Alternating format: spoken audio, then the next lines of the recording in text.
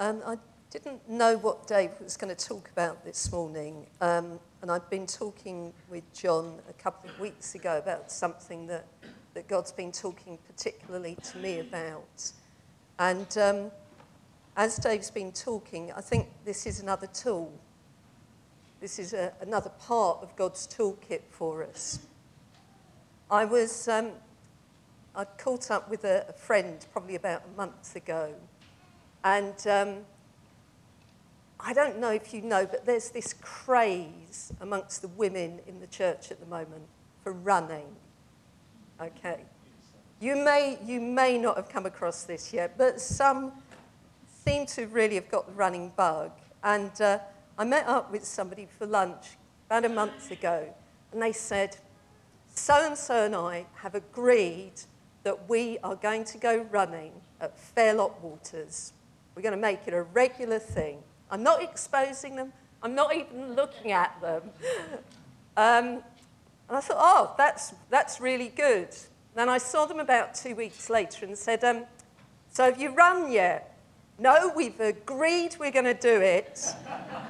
But personally, I prefer the planning stage. And what God's been talking to me about is the power of agreement. And I was thinking about what this particular person had said and thinking, is that really agreement? I don't think it is, because agreement isn't just what happens up here. Yes, I agree, I'm going to go running, it's going to be good, I've got the kit, and I'm planning. That's not agreement. Agreement would actually be getting out there and doing the thing that you've agreed to do. I was looking at the little phrase in Amos 3:3 where it says, can two walk together unless they're agreed? And I know we've talked quite a lot about that over the years and really looked at it from the point of view of agreeing together as a body about the way we're going. But actually, as I was looking at it, I realised it wasn't about people agreeing together. Amos was rebuking the children of Israel because they had started to walk in a way that was contrary to their agreement with God. And I think there is something for us at this time about the power of agreement with what God has said. I was thinking about kind of the Leaders' Weekend and the stuff that had happened there. And John and I were just chatting and talking particularly about some of the people who God had really released from stuff, but seemed to kind of have slipped back into the old ways or the same kind of struggles. And this is stuff I've read in a book or seen out there. I haven't lived any of this at all. So I'm good on the theory. No, I've been walking this myself, particularly over the last year. And I just want to read two stories very quickly. I don't want to take long. About Jesus. So Luke 4, very familiar story, verses 18 through to 22, where he goes to the synagogue. He's just been baptized, come back from the wilderness, goes to the synagogue. They give him the book of Isaiah, and he reads this. The Spirit of the Lord is upon me because he has anointed me to preach the gospel to the poor. He sent me to heal the brokenhearted, to proclaim liberty to the captives and recovery of sight to the blind, to set at liberty those who are oppressed, to proclaim the acceptable year of the Lord. Then he closed the book, gave it back to the attendant and sat down. And the eyes of all who were in the synagogue were fixed on him. And he began to say to them, today this scripture is fulfilled in your hearing. And then I was particularly looking at the next verse, because Jesus has just said, essentially, I am the promise that you've been looking for. God has today fulfilled what Israel's been looking for. And this was in his hometown. And their first reaction was they bore witness to him. And I was kind of thinking, well, what the heck does bore witness to mean? And as I was looking at it and mulling it over, I realised that actually God revealed something to these people. And very often God reveals things to us that he wants to set us free from, or wants to really push us into. And there's something in us that goes, yes, I see it. Gosh, this is true. This is real. And I think that's what happened to them at that point.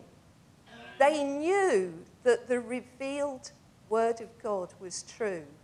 There was something in their spirits that went, wow, yes, he really is the Messiah. This is true. And I was thinking about kind of some of the things that I've been through over the years, where God's shown me something that he really wants to set me free from. And there's that initial, yes, God, I've seen it, I understand. And then there was a second response from them, where they marvelled and were amazed at the gracious words which proceeded from out of his mouth.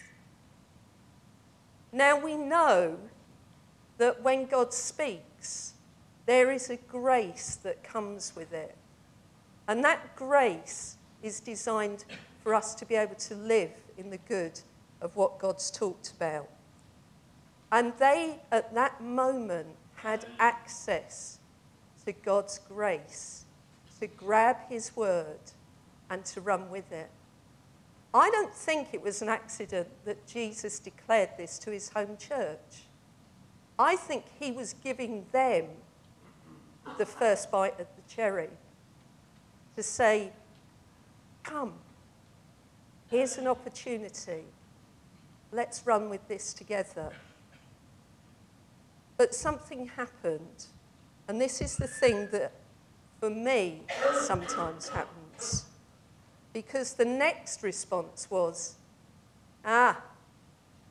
this is Joseph's son. He's a carpenter. No, this cannot be true.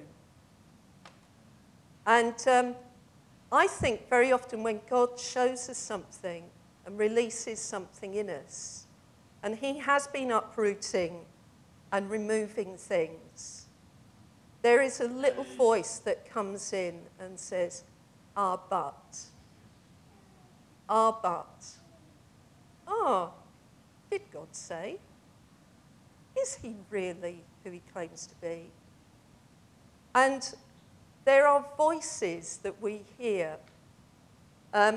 Certainly over the last year, I have experienced a plethora of different voices telling me all kinds of things, some of which I've believed and followed a wrong path and then had to repent and sort out with God. But particularly at the Leaders' Weekend in January, there was kind of this one last little thought that was lingering. And it was the thought that I can't start here again. I can't start afresh. I can't begin again. And that wasn't God's voice. God's done some amazing things in me over the last year. And really shown me lots of things about his love and about the body and about how actually he wants me to live. And sorted out huge things for me. But there was this one little voice. No, you can't really start afresh. You can't begin again. And I didn't even think it was a voice from out there. It was kind of a feeling, yeah, really. yeah, I know God's shown me all this stuff, but I'm going to have to do it somewhere else. I'm going to have to be what God wants me to be somewhere else. But on the Saturday night at the Leaders' Weekend, we were encouraged to write down our no-go areas. And I wrote it down because I knew as soon as somebody said no-go, oh, yeah. And I awoke the next morning feeling absolutely free of all the voices because I'd come into agreement with God. And there is a power that comes when we are not passive with what God's doing, when we actually decide I'm shifting from listening to the what-ifs, the has God's really said, and actually, who are you anyway? Who are you? To say, no, God, I'm not going to listen to that voice. I agree that your word is truth. And very often the things we hear are true. I can't deny it. He was a carpenter's son. He was Joseph's son. That was true. And the enemy will often come and bring a seed of what is true, but it's not the truth. And I think there's a tool that God wants to give to us at this time. To not look at what seems true, but to come back to the truth of what God has said. And I think there are things that God's spoken over individuals here in recent times. There are things that God's spoken over us as a community that are the truth, but we can get caught up with what seems true. So I guess my thing that I want to leave with you this morning is, are you listening to what's true, but really is a lie? And do you need to come into agreement with what God said? Because that is the safest place to be.